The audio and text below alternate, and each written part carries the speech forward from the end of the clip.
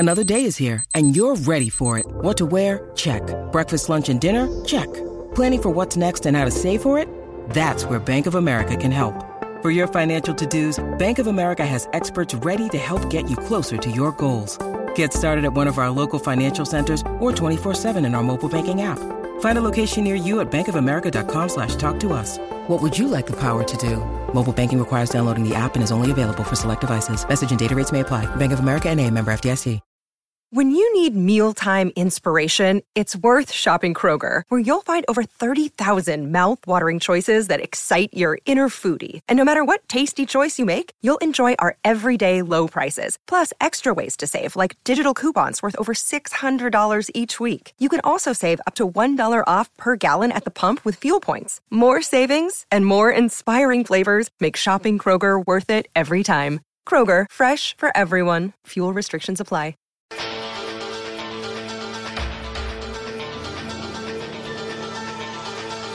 World class, Jim Crockett Promotions, Big Time Wrestling, Mid-South.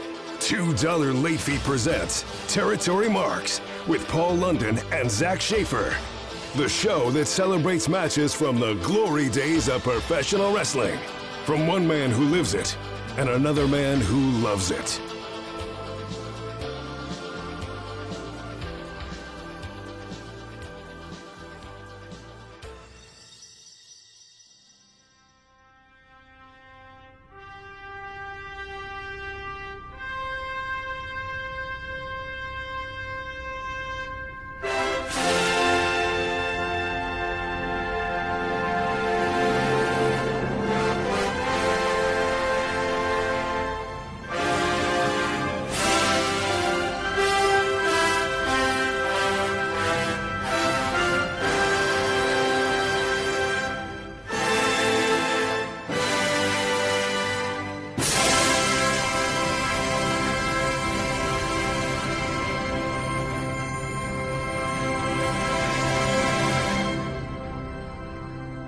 Can you believe, Paul, that this is episode 9 of Territory Marks? 9. 9. 9. 9. 9. 9. 9. Yeah, I can't. I think it's pretty cool. It's been a smooth ride up and down the territory so far, and I'm looking forward to plenty more road trips. Ditto, and ditto times 9. We are wrapping up the end of the year of 2023. We're recording this in November. It's dropping in November. Happy Thanksgiving to everyone listening to this episode. Hope you had a good one, because by the time this airs, Thanksgiving will have already passed. You will have already emerged from your turkey coma. Yes, we're not going to be talking about the gobbledygooker or No. anything of that sort. We're going to be celebrating Nature Boy Ric Flair. Thankful for Flair putting over talent. Thankful for nature. Would you say, Paul, that Ric Flair is the most prolific wrestler of the 80s to put over talent? Meaning, if you got to get a victory over him, it was more significant than anybody else? Yes. Yes, I would say so, because he was the traveling attraction. You know, I mean, he was the traveling attraction. He was the defending champion who was doing sometimes. I know two matches or 2 shows a day sometimes. You know, do the early matinee show, and then hop on a little flight and go to the next one. I think that's where he broke his back, wasn't it, in the plane crash? Living off of such a schedule, you know. That's right. That's why he takes his backdrops the way that he does. Those patented backdrops. Yeah, but that's why he can't land flat on his back. So that's why he bumps the way that he does, and it's one of those odd, natural. Well, I guess not so natural as a crash, but that was just one of those things that nature threw at the boy, and it added to his profile and legacy, because it's like his thing, right? The way that he bumps, and the way even when he gets thrown off the top turnbuckle, which we won't see today. but I know you're looking. You're like, I think that's in my match. It's not. No, you will see. It's a double axe handle punch to the stomach. Oh yeah. That's Well, right. look at Yeah. you. Look at you already I one-upping me know. on my match. Good, because I need all your help to one up me and pull me out of the dredge for mine. So Well, we're doing something different today. We're kind of linking our two matches together in a way because they both feature Ric Flair at two interesting times during his career. You're talking about those back bumps he takes, those suplexes that he takes. even on the hip toss, the reverse hip toss, he takes it weird. Yeah, the fact that he does all of that after having a broken back, like after injuring himself, that's got to be commendable, don't you think? Absolutely. Absolutely. Absolutely. That's the thing. It's nobody ever, it's always Kurt and his broken freaking neck. And before that, before Kurt could proudly talk about his broken freaking neck, then, he wasn't going to run until Ric Flair laid the seeds for everybody by coming through with a broken back. But Well, I'll tell you what, I broke my toe a couple months ago, and I was so gentle on that for such a long period of time. And I'm like, what should I be? I should not be complaining about this. I'm sure he was in a clamshell or whatever those type, those things are. I can't remember what the recovery process was for his recovery. I can't remember. But either which way, it's incredible. It's incredible, and I think it forced him to work the way that we've all become accustomed to, the way that he is now, and work smarter, not harder, right? No doubt. So that's a great point. Yeah, it never gets the credit, I think, or to have recovered from a broken back. It's amazing, and it's amazing the run that, well, whether you like it or not, whether he continues to have, but we don't focus on that. No. Your match specifically is in the heart of the territories during the 80s. Mine gets into the 90s, and we're starting to get a little close to that end of the era for territories. That's but right. We'll get to mine later. You're trying to squeeze in your neon. I got to. I love my neon. I love my early 90s neon. But before we get into all of that, a little bit of housekeeping news. We're wrapped up on $2 late fee. We've wrapped up a whole month of Tough Turf talking about James Spader, Robert Downey Jr. We had Olivia Barish on the show from Tough Turf and Repo Man. Rolling into December, we typically save that news for our Tales from the Video Store, which is on our Patreon. And if you're not a Patreon subscriber, consider becoming one at patreon.com/$2 late fee. But going into December for Territory Marks, the Iron Claw comes out in December. It's the story of the Von Erichs, and we are going to be focusing Territory Marks on the Von Erichs in December by having a very special interview at the tail end of the month and a mini tribute to the Von Erichs towards the end of the year as well. So stay tuned for that. But if you want more information, again, sign up to the Patreon.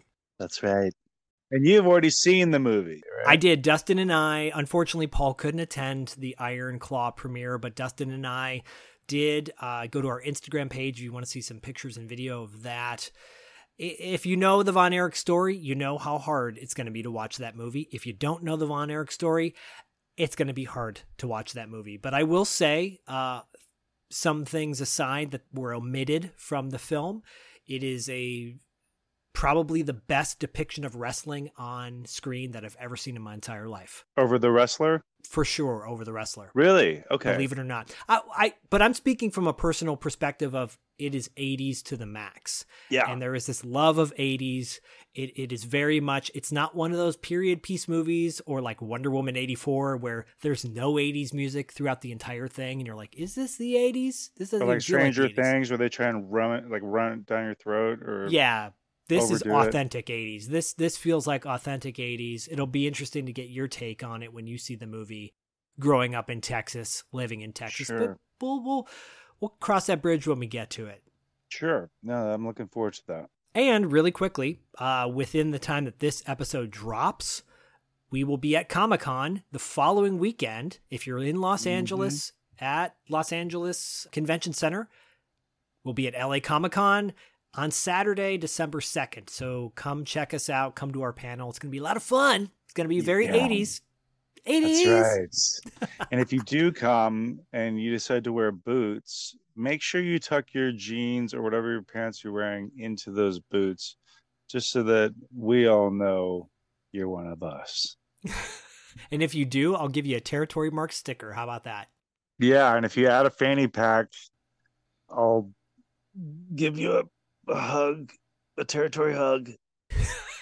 A bro hug?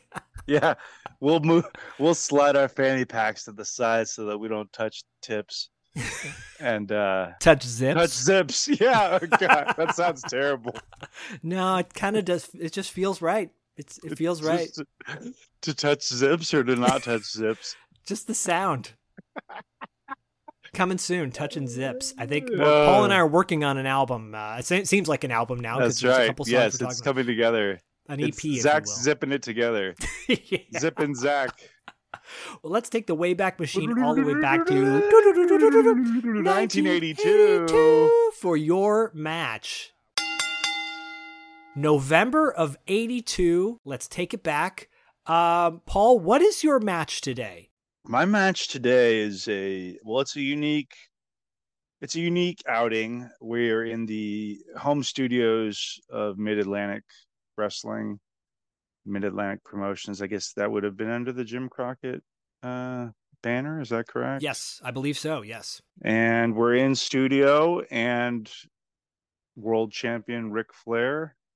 He's wearing that golden beauty, yes. Not the big gold, it's the original NWA gold. He's not in the jet-setting Ric Flair suit either, you know. He's in kind of like workout clothes here. He's kind of more relaxed Flair. He's got maybe some Adidas sneakers on or something. He's looking sporty. He is looking sporty. He's in the ring in what appears to be, an exhibition with Ric Flair, who is a legitimate amateur wrestler, mind you, I believe in the state of Minnesota.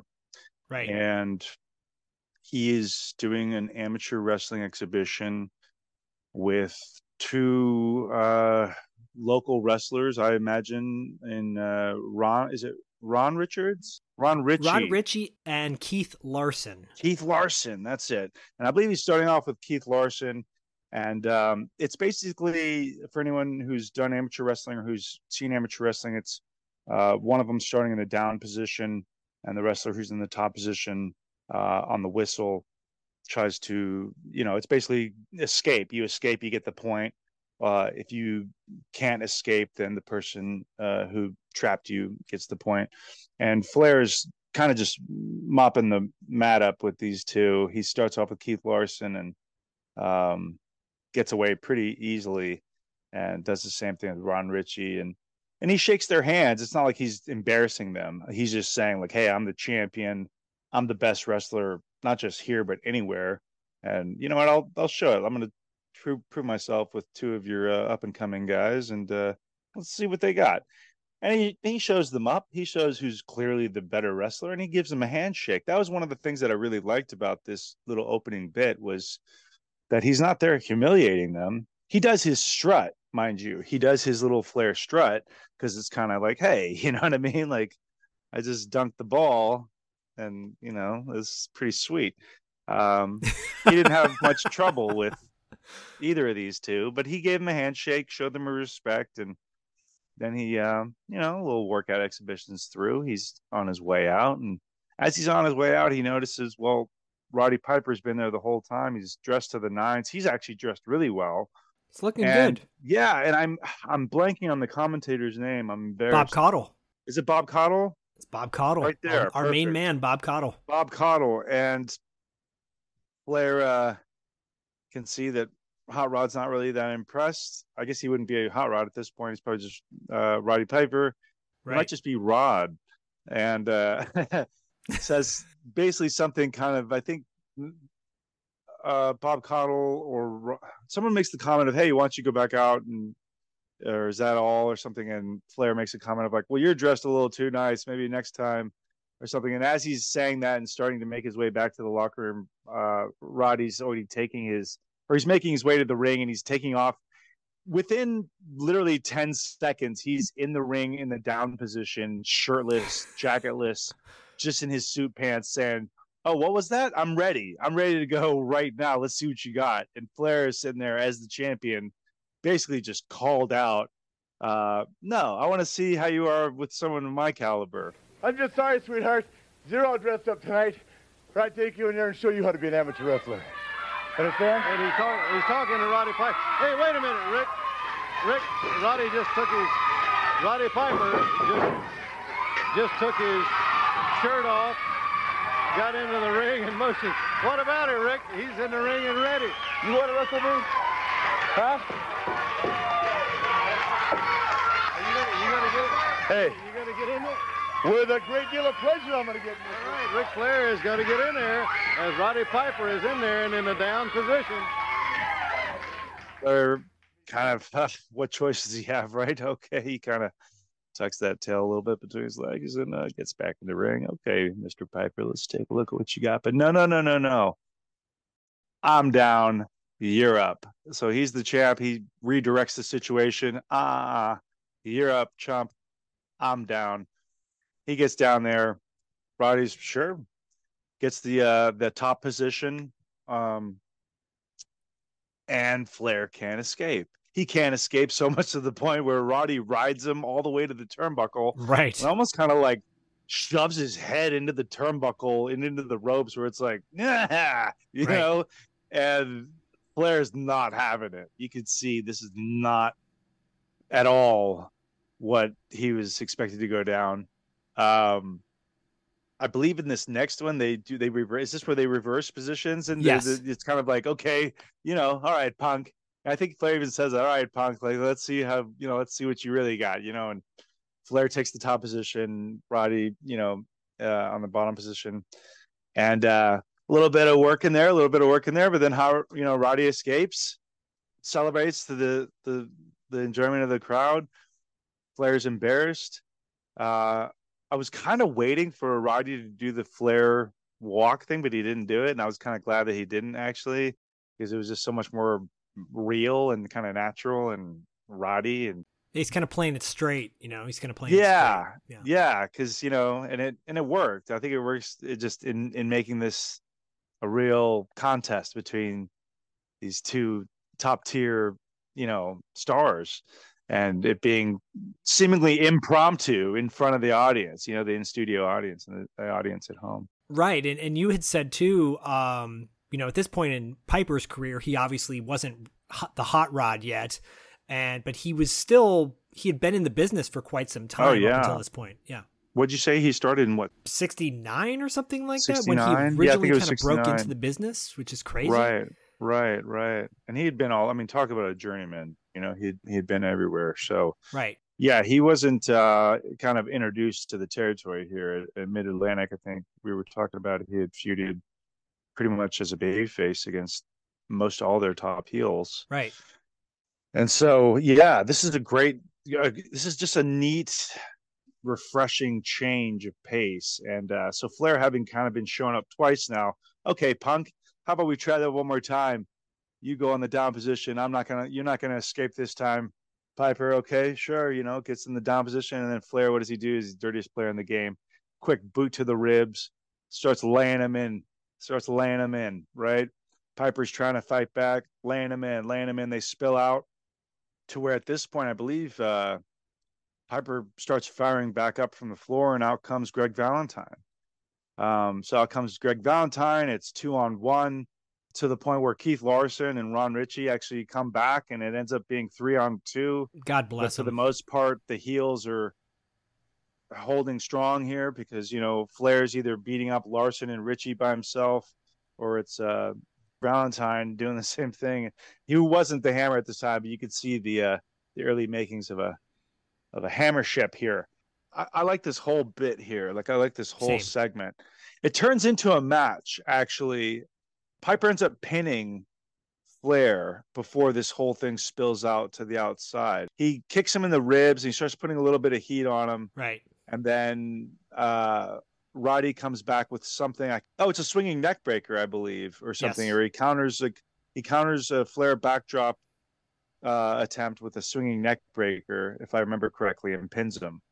Um, and it's an exhibition, right? So it's not like he beat the champion, but he beat the champion. Yeah, he showed him up. Yeah, he spills out. He goes out to the floor victorious and goes to Bob Caudle again and says, "Flair, I beat you professionally. I beat you amateur. How many other ways do you need me to beat you?" or something. And he says something else. And as he's repeating it again, then out comes Flair, but then Valentine from behind with the cheap shot. And then that's where he gets jumped there. Piper down on his knees was ready for Flair, and Flair kicked him, now chopped him over the rope. Neck breaker by Piper. Piper, who put that neck breaker on Flair, coming off of the rope and pinned him. I beat you pro. I beat you amateur. I beat you pro. What else you want me? Well, arm wrestle? You ain't nothing, man. World champion. Why don't you sign a contract with me? Well, Roddy Piper said he beat him. Piper said he beat you amateur. Wait a minute. Wait a minute. Come here. Nobody does that to Ric Flair. I won't let it go. Come on. I won't let it go. You heard me right. Come on, Daddy. I won't let her run at it. Come on. In the ring. Let's go. Telling you right now, in the ring. Come on. All right, Roddy, he wants another go in the ring. You going? I proved myself. I beat him professional. I beat him amateur. I got nothing. Come on, big boy. Come on. And here is Greg Valentine from behind. Valentine and Flair now both attack Piper. They've got him down on the floor. But it's chaos. It's chaos. Right. It's a great segment. Yeah, it's a lot of fun. What's so great about it, and I'm like chomping at the bit because I'm so excited about this match and what and how different it is from what it's not different from our format, because you always find some kind of obscure off kilter match in some way, and this is definitely adds to that.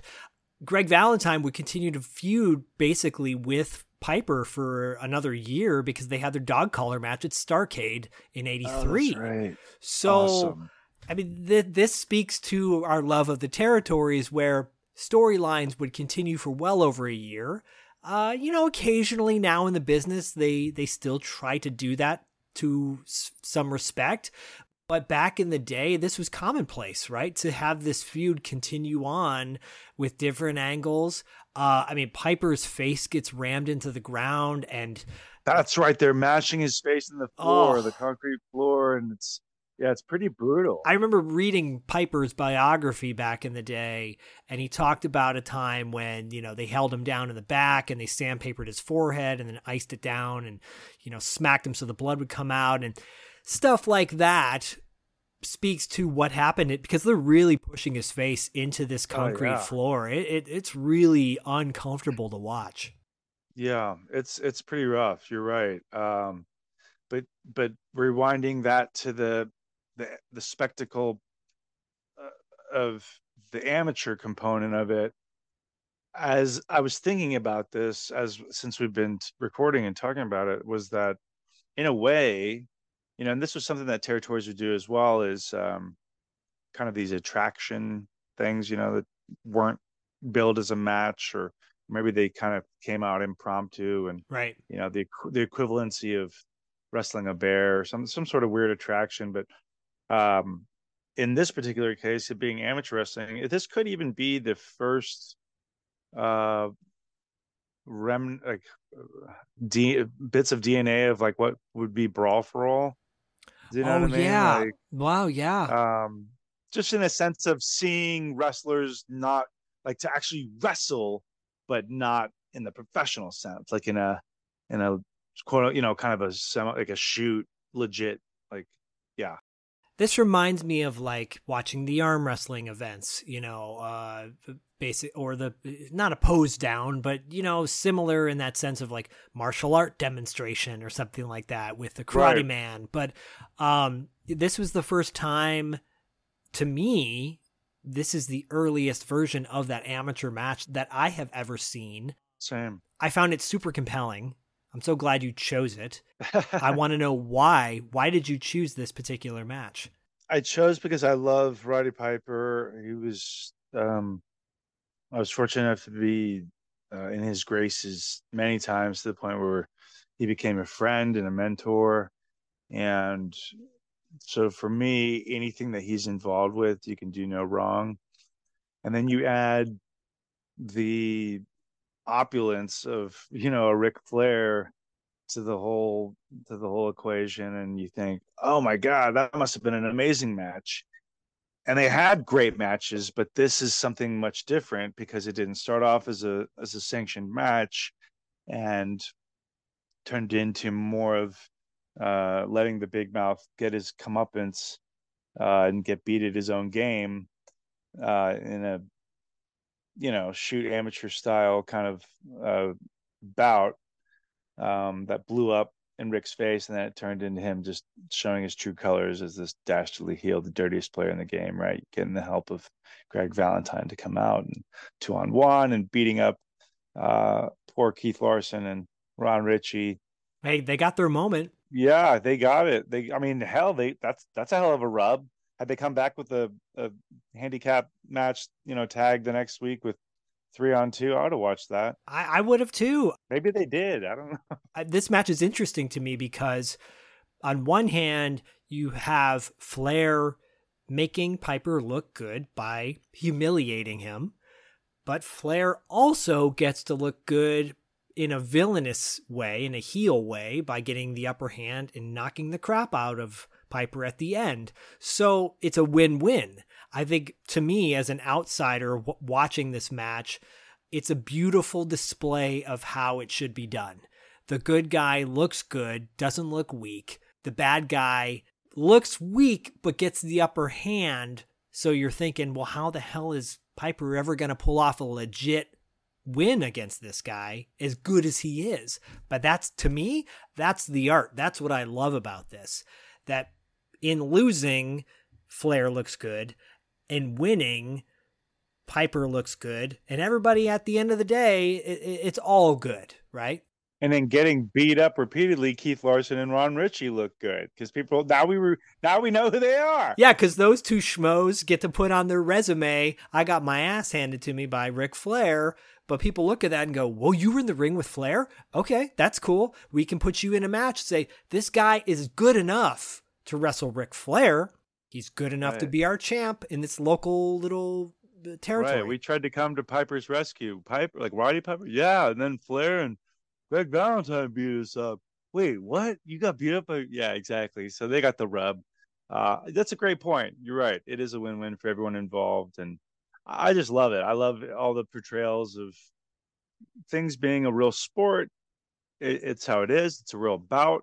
Hey, we should all have some form of a wrestling background if we call ourselves professionals, right? So let's see who the best is. There's some of that bravado, that locker room bravado on display.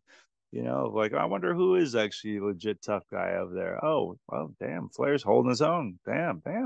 Up, here comes Piper. Oh, okay. So Piper's from the streets, and he knew how to fight.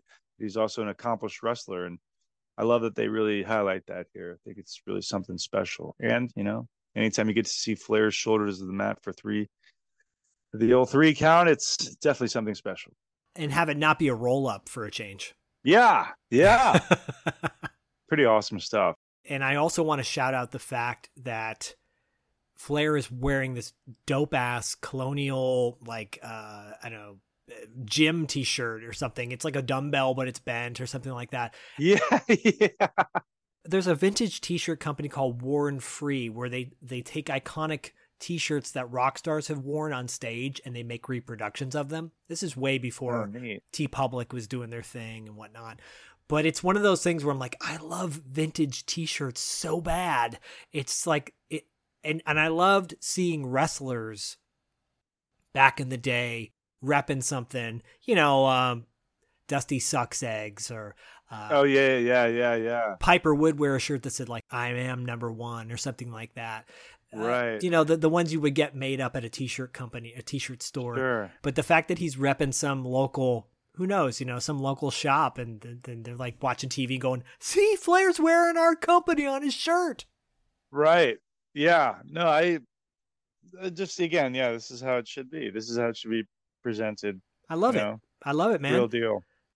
Thanks. 1982. Well, can we talk about the fact that E.T. was the #1 movie that year? Of course, I was saving the best for last. but do you know what the #2 grossing film was of 1982? The #2 grossing film? Oh, you got to give me a hint. What genre? Telling me it might be you all of my life. It's true. It's true. You don't know that song? No. Why would I know that? Whoa. Hold on a second. I was 2 years old. So the song "It Might Be You" was featured in this. "It Might Be You" is by a very famous artist named Stephen Bishop. You know who Stephen Bishop is? No. Okay. Are you a fan of yacht rock radio? Like Michael McDonald and Steely Dan and Boz Scaggs. Funny you say. I like Joe Scruggs. It's funny you say Michael McDonald. I just was watching something where people were hoping it was Michael. I'm familiar with them. Okay, well, Stephen Bishop is a part of that soft 70s, 80s rock, right? Okay. Stephen Bishop wrote this song, "It Might Be You," for this movie, this cross-dressing movie from the 80s starring Dustin Hoffman. And it's telling me it might be you all of my life.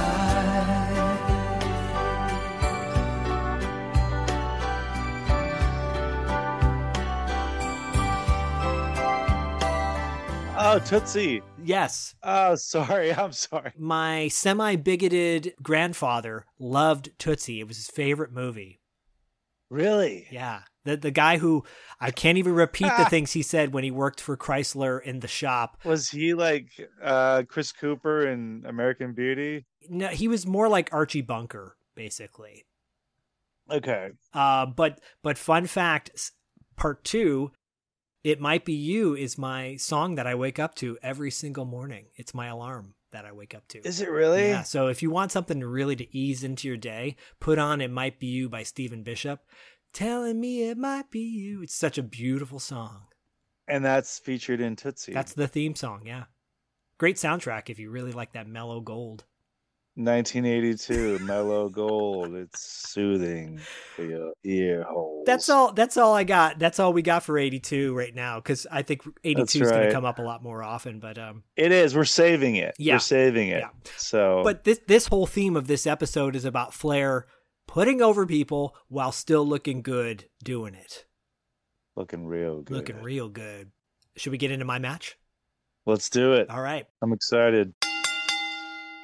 February 17th, 1990, Flyin' Brian Pillman versus Nature Boy Ric Flair. This match has a lot going on in it. Was it the week prior? Clash of Champions. It was the week prior. Clash of Champions 10 was where Sting was kicked out of the Horsemen, very famously, and where Sting injured his knee climbing up a cage trying to attack the Horsemen at the end of Clash 10, obviously putting Sting on the injured list for several months, quite some time to later come back at Great American Bash, win the title against Flair, blah, blah, blah. But in the meantime, they needed some legit competition for Flair to feud with. Flair had the Horsemen. They weren't complete yet. They were Ole Anderson and Arn Anderson and Flair. Flair had just acquired the services of Woman, a.k.a. Nancy Benoit, who also was known as Robin Green prior to that. Really? I didn't know that. Yeah, she came in as a fan, quote unquote, of Rick Steiner and was Rick Steiner's kind of valet for a minute. And then she turned on Rick by forming Doom. And that's when Doom took on the Steiner brothers for a little while. And then she left Doom and then joined forces with Flair. Wow. Which is interesting. And, you know, we talked a little bit about her with Kevin Sullivan. I'm sure she'll come back up again. But where this all goes is that Flyin' Brian Pillman, one of Sting's good buddies, he was the rookie in 1989. We talked a bit about that, I think, on a previous episode. Huge fan with Flair. Ran with Flair. Was good buddies with Flair. Flyin' Brian was so hurt by what Flair had done. And right after Clash 10, he goes on TV and cuts a promo talking about how, he's had a lot of big wins and big losses being in the NFL. It's a great promo. And how Flair really let him down. He wants Flair to answer to him. Why did he turn? Why did he make this choice? This promo basically gets recycled with Jim Ross a week later on World Championship Wrestling Saturday night, where Pillman confronts Flair, calls out Flair to answer that question. Why did you attack Sting? Flair comes out, cuts a promo on Pillman saying, look, these things happen. Get over it. He even badmouths the Bengals by saying, who would the Bengals ever beat? Right? If you don't like what I did, then shut me up. Basically, don't talk, just act. And then he asks Woman to chime in, and Woman says, Brian, she's very, timid in the way she talks. I don't think you know the difference between men and boys. And Pillman says, well, I know the difference between a lady and a tramp, which is gold. That's so funny. It's gold. Flair gets pissed, orders Pillman to get in the ring, and they have their main event match later that night. Ladies and gentlemen, if you were with us here on the program last week, you heard comments Flyin' Brian made directed toward Nature Boy Ric Flair. And Brian, in case the fans did not hear those comments, what did you have to say? Well, Jim, through the course of an athlete's career, you experience a lot of disappointments. The physical ones you get over. It's the emotional ones that stay with you a long time. And I experienced a very emotional hurt this past week at the Clash of the Champions involving Sting and the Four Horsemen. What I want to say to you now, Ric Flair, is I'm asking you to come out here and look me in the eye and tell me what happened. Well, Nature Boy Ric Flair is here with Woman. We've heard that they have some sort of association. And Rick, you heard what Flyin' Brian had to say about this situation. Let me be the first to say that Pillman, during the short period of time that you had an opportunity to travel with me, to learn from me, you came a long ways, pal. But like everything else in life, things come to an end. Just like Sting, just like everybody else that's ever gotten away with the Horsemen, things come to an end. And pal, just because you played football for the Cincinnati Bengals and you're a friend of Boomer Esiason, who did the Bengals ever beat? Who have you ever beat? If you don't like what I did, if you don't like what I'm saying, then shut me up. Put on your wrestling tights and get in that ring right here tonight in front of all these people. Shut me up. Hey, come here. You can see I'm traveling in some heavy company. What do you think about this punk, huh? Tell him, woman. Brian, I don't think you know the difference between men and boys. I certainly do, and I also know the difference between a lady and a tramp. Hey, wait a minute, pal. That was a bad thing to say. You see, now you let your mouth overload your ass. Put on your tights and be in that ring. You got an hour to get it done. Understand that? I understand it. Flair, why don't you take a good look at yourself in the mirror and tell me what you see? We're all real impressed, Nature Boy, with your Porsche sunglasses, your $1,200 suits, your alligator shoes. Let me tell you something. Leave your visions of the nightlife, the after-hour parties, back in the locker room, because I'm coming after your ass. All right, fans, Flyin' Brian and Ric Flair will wrestle right here today, and we'll be right back. After this quick promo, by the way, they flash an address on where you can write get well letters to Sting, because he legit injured his knee. It was a bad injury. I remember watching that live in real time and just shocked, and I'm like, what happened? Because he was, limping noticeably, but still staying, still kayfabing it, trying to legit sell his anger against Flair. But here we are with Pillman, this still, relatively up-and-coming wrestler. We talked about Pillman's background when he wrestled Luger in a previous episode. Pillman comes to the ring to the tune of Rocket by Def Leppard. Love it. Best that Yeah, it's right? so good. Yeah, it's so good. Flair comes out with Woman to his tune of, what is that, Zabrata, the theme song from 2001, you know. Yeah, but they play song. it from like the beginning. It sounds like it's, they play the extended version. The extended, that's right.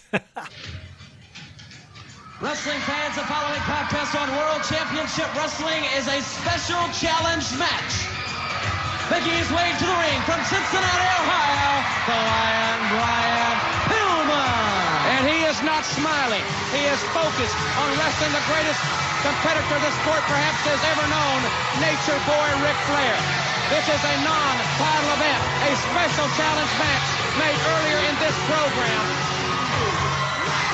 And the fans are solidly behind Flyin Brian. Let's hear the introduction of Woman and the Nature Boy.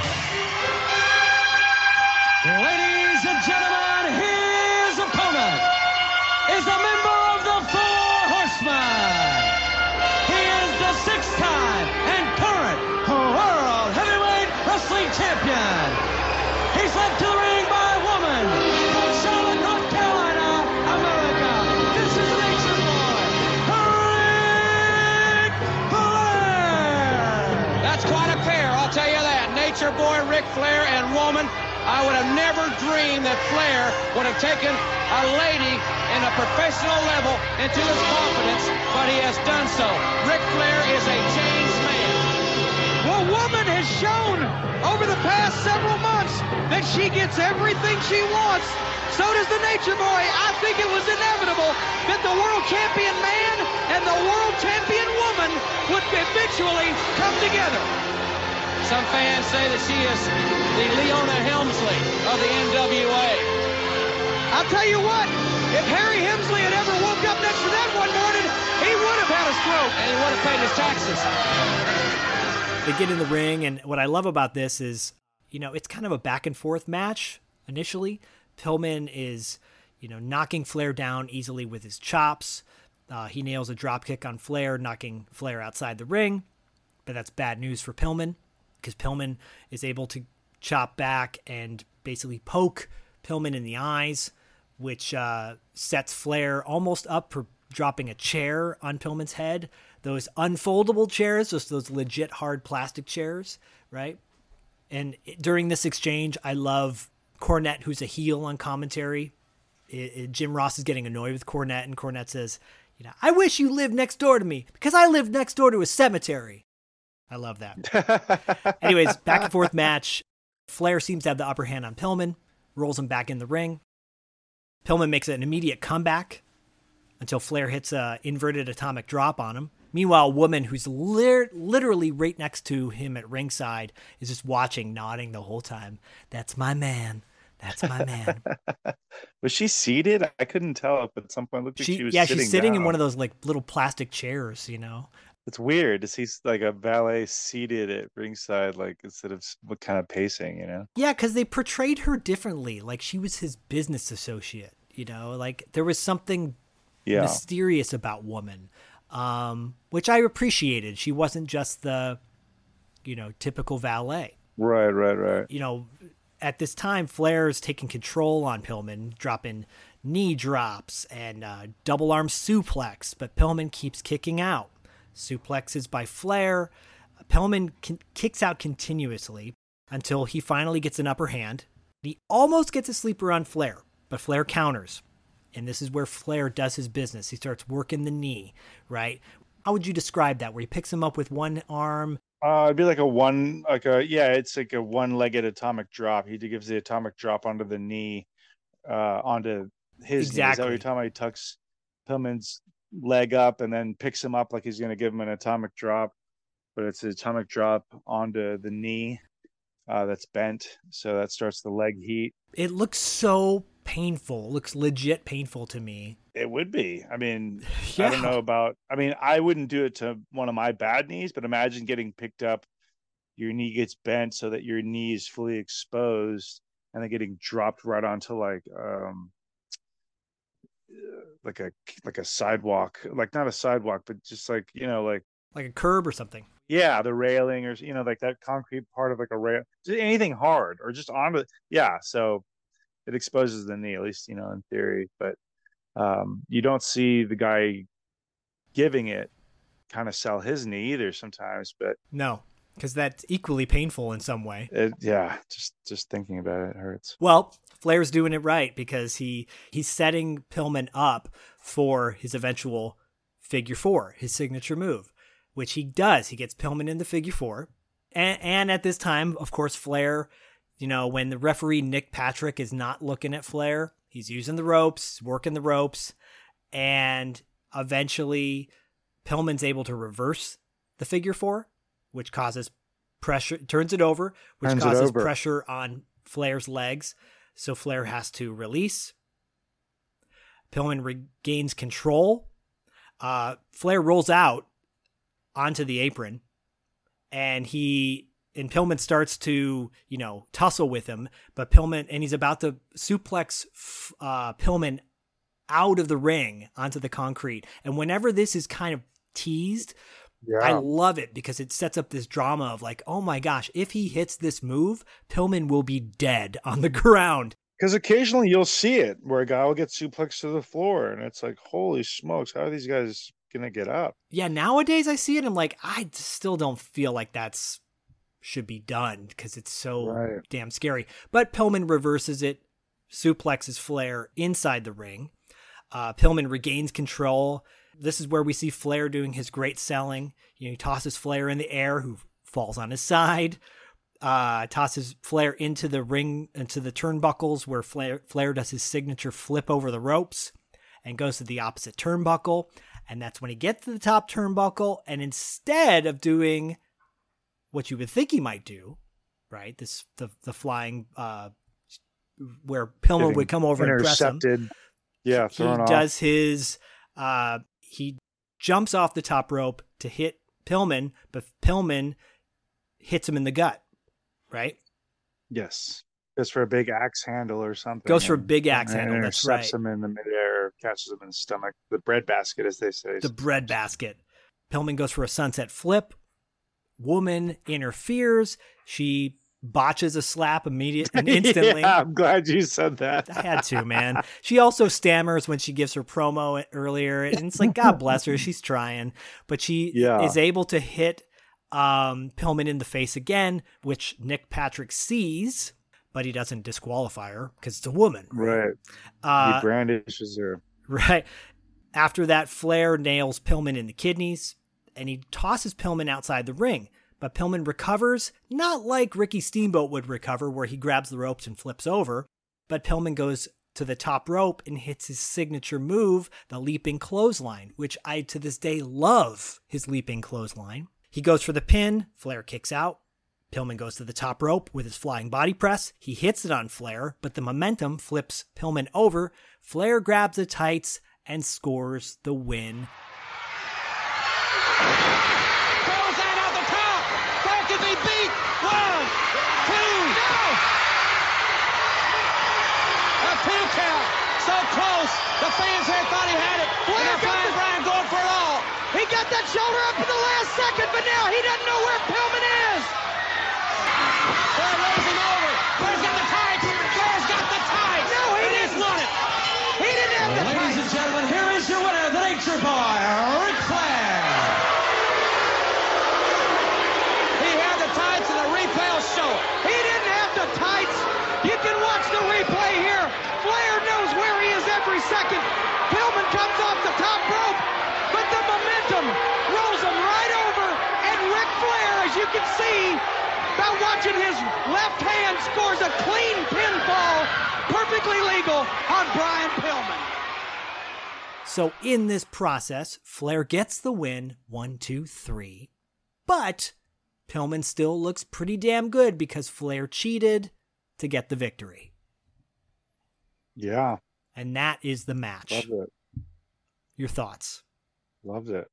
I loved, like you said, the feeling out process at the beginning, the momentum with the shine there where he catches Flair at the big drop kick. It kind of sends him outside. They tussle outside until Flair takes back over. I think he gives Pillman a guardrail shot too. He does. To really get the momentum in his favor as they go back towards the ring. To me, it was neat to see where Flair, in my estimation, I would guess he was calling some audibles in terms of keeping Bryan alive, fighting back, Right. And the reason I say that is because when something's called on the fly like this, it's 1,000% chance of being more real than when it's overthought and kind of rehearsed. Because you are at the split second, and that's why I love this, why we love territory wrestling and all this stuff, because so much of this was just feeling the flow and the emotion of the match through the crowd in a way too, and through instinct. But because the crowd is hot for this match, by the way. The crowd's so hot, and Flair knows that, and he knows that keeping Bryan alive and not just eating him up will service not only Bryan but the match overall, and himself too, because he's sitting there ultimately beating the hottest babyface on the rise, Right. And so, believe me, if Flair doesn't want to work with you, he's not going to work with you. So it's not. He's well aware of who he's in the ring with, especially going over with a cheat roll up. So, I just loved this match. I loved the difference in, like you said, the big bump at the end with Flair coming off the big double axe handle and taking this stomach punch, and then it going into like the sunset flip, and woman with the botched slap. And then I also liked that the slap didn't knock him out, like how ridiculous that would have been. It just kind of phased him, like, what are you doing, woman? Yeah, what are you doing, woman? Pun intended. Yeah. And that knee, so as he's distracted, right, he gets that knee shot. Like Flair hits the ropes and hits him with this big knee shot in the back to the kidneys. Yeah, and it just looks sick, But then he tosses Pillman outside the ring. That's right. He throws him over the top. That's right. And Pillman actually comes back with the springboard. Yeah, it's the springboard flying clothesline. Love that. Yeah, it's fantastic. It might have been one of the earliest, if not the first, of that kind. For me, it was the first time I had ever seen it when he premiered in '89. Yeah, I mean, there's a chance that I think Lanny Poffo might predate the springboard with one of his own. I want to say at Madison Square Garden, where he had no knee pads, and he does a springboard up to the top, and I want to say into kind of a moonsault. And that might have been the first I saw, and I think that might have been 87, 88. I could be wrong.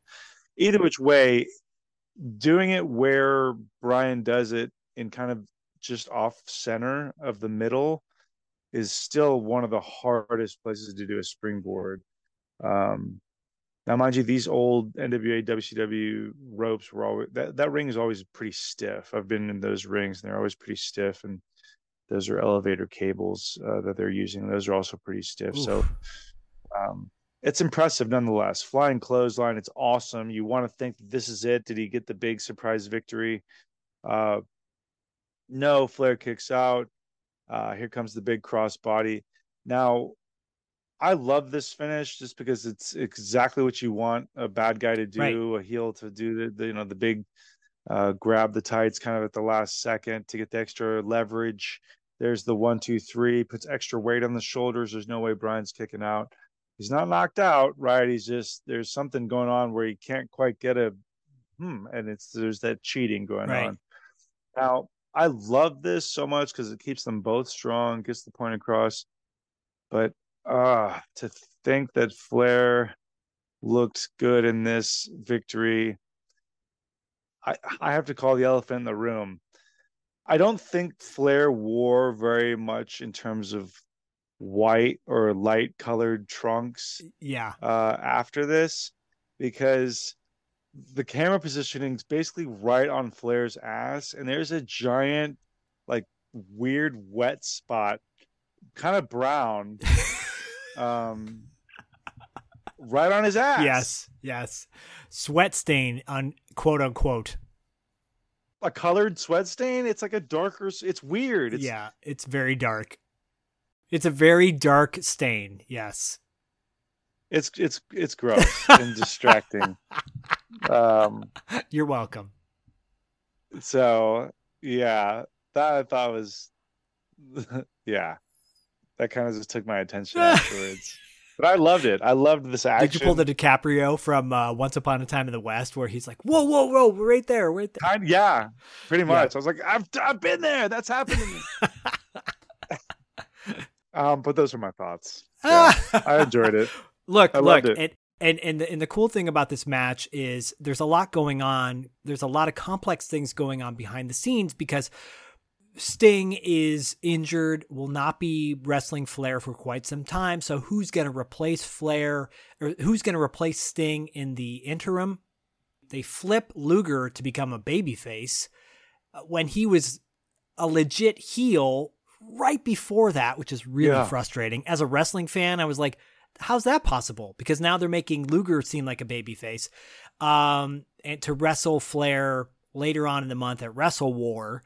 And, it's neither here nor there. There's a whole angle that, will Luger answer the challenge to Flair at the end? What is Luger's decision? Will he take the match against Flair, or will he join the Horsemen or something like that, to that effect? And that's a whole angle that they keep kind of selling along the way. But this makes Brian Pillman look like a legit talent, a legit contender for Flair. Right. They would go on to wrestle each other a couple more times during his Flyin' Brian years, which I think last until about, late 91, because this storyline would continue on for another year when NWA officially became WCW in 1991, unfortunately.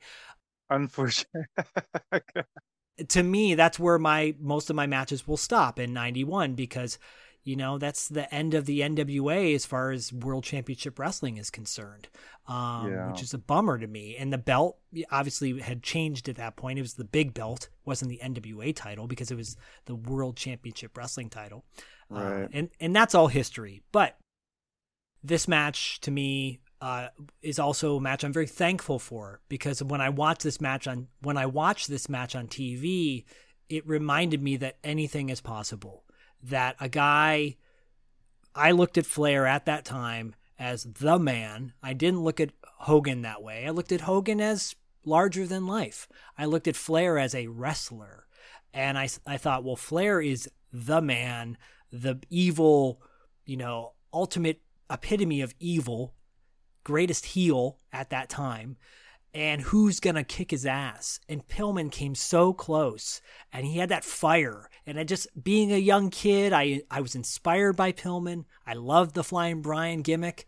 It was legit cool for me. So it was nice to revisit this match with you specifically. Oh, yeah. No, I hadn't seen it in forever, so it was enjoyable as always. I mean, these guys are ahead of their time, and these matches still hold up more so than most. I'd rather watch this than anything on TV now. I'm still captivated. I watched it 3 or 4 times in prep for this episode, and that's why this show exists. Right, exactly.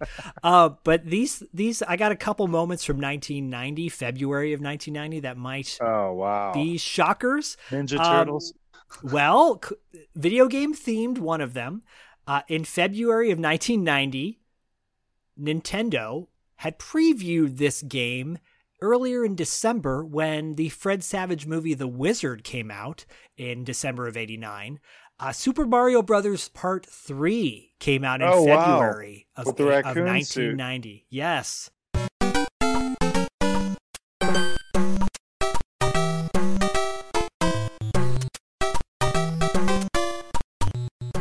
Were you a big Super Mario 3 fan?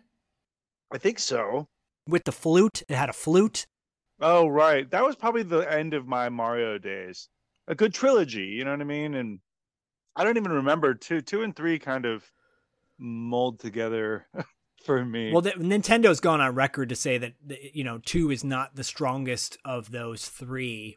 Okay. But 3 had he had a statue Underwater? suit where he would turn into a stone statue. I don't remember that. I just remember the raccoon suit. The raccoon suit was great. It's such a Yeah. fun game. I love it. It really was. Yeah, I loved it.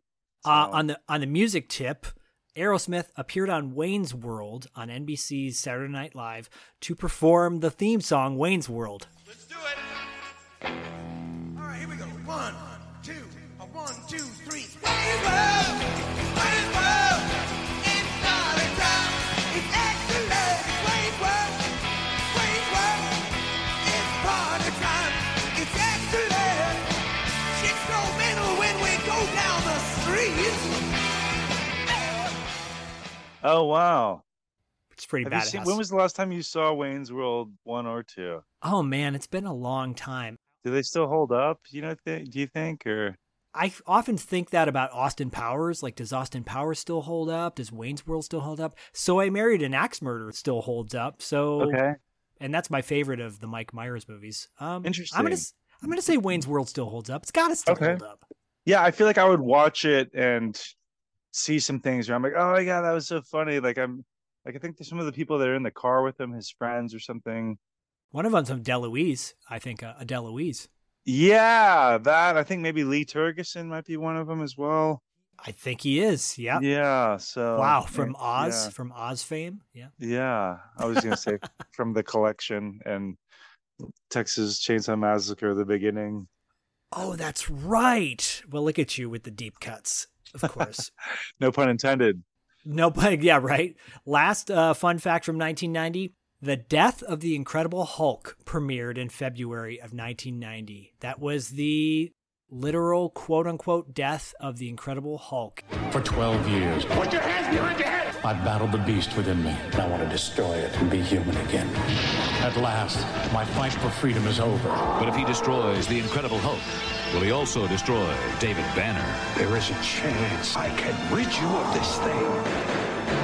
And now, NBC presents a world premiere event. Please, no! The end of a superhero legend. The death of the Incredible Hulk. Bruce Banner, David Banner, because they changed his name, donned Lou donned the green and purple for one more time, and it starred Elizabeth Grayson, who I've mentioned to you offline. She was in a movie called Lower Level, where there's a security guard, and I think David Bradley's in that movie. Oh, that okay, as a heel? Yes, I believe he is, actually. And was that the one where you're like, I didn't finish seeing that? Yeah, David Bradley and Jeff Yeager and Sherry Shattuck. If all you After Dark fans out there want to see Lower Level, go check it out. Did y'all cover that? Y'all did, right? Not yet, but y'all didn't? I think it's going to come up. Oh. I think it's a movie she tried to forget about for a while. But did you see The Death of the Incredible Hulk? No, I'm not even really familiar with it. I imagine Bill Bixby as well. Of course, Bill Bixby. This one came, there was one right before this that had Daredevil and Kingpin in it. That sounds familiar. Yeah, Kingpin was played by John Rhys Davies. That one was The Trial. The Trial of the Incredible Hulk was the one I really dig. It's when David Banner had a beard. Matt Murdock was played by Rex Smith. Of course. And the Incredible Hulk Returns featured Thor, played by Eric Allen Kramer, who you'd recognize. He was in Robin Hood Men in Tights as Little John, I believe. Okay. Yeah. Big imposing dude. Yeah. He was cool. I like that dude. Yeah, that's cool. That one was really good. And so this one came out and everyone was like, yeah, who's the supervillain going to be? Nobody. Some evil scientist. So what was the death of Hulk?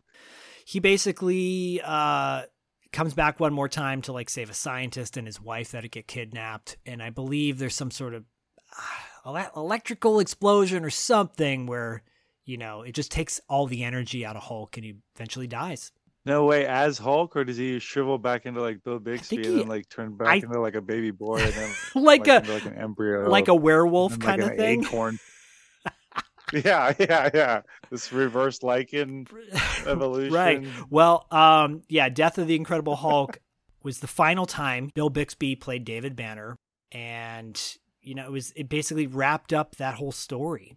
How many seasons did that run? Because I loved that show as a kid. I mean, it wasn't something that I knew. I was aware of what time and what channel. It's just that if I saw it and it was on, it ran for 4 years, 78 to 82. Okay, wow. Anyways, 1990 was the death of the Incredible Hulk, the rise of Brian Pillman, and the continuation of Flair being the ultimate heel. I loved 1990. Me too, actually. But here we are. A Flair for the action. Thankful for Ric Flair. Thankful for Brian Pillman. Thankful for Roddy Piper. Thankful for you listeners for joining us on Territory Marks. Don't forget, next month we're going to pay tribute to the Von Erichs. We've got a special interview as well. Sign up to our Patreon and you'll know all about it. And patreon.com/$2 late fee. And give us a review on Spotify and YouTube. In the outro. Listen to the outro. It's a lot of fun. Yeah, guys, thanks for joining us. Paul, any parting words for this Territory Marks episode? Do your homework. Watch the territories. Mind the road. Don't veer too far off, because you never know what's in the woods. In the territories, nobody lives. Yeah, thank y'all. We appreciate it. We hope that y'all get some enjoyment out of this, if anything, at least, that we may lead via breadcrumbs to look these matches up for yourselves and enjoy them. We're pretty enjoyment proof here. We comb through pretty good. Yeah, we do. I like to think that Zach has a whole library of just like matches already ready to go. I do. Whereas I get lost in the forest looking for this stuff, and then I end up in a tree, and then I come down with a bushel of acorns, and I'm like, this is what I found. Oh, but your acorns are ripe and ready to be eaten by a squirrel. Good. I'm actually going to go feed squirrels right now. Nice. Really quick, all these matches are in our show notes. Included as well the promo that Brian Pillman gives on Flair and with Woman as well. So, until next time, take that road less traveled. Bring a bag of peanuts and feed the squirrels you see along the way. I do. Happy Thanksgiving, y'all. Happy post-Thanksgiving, I guess I should say. Happy didn't go crazy for Black Friday. There you go. Success. Happy you survived Black Friday. Whoa!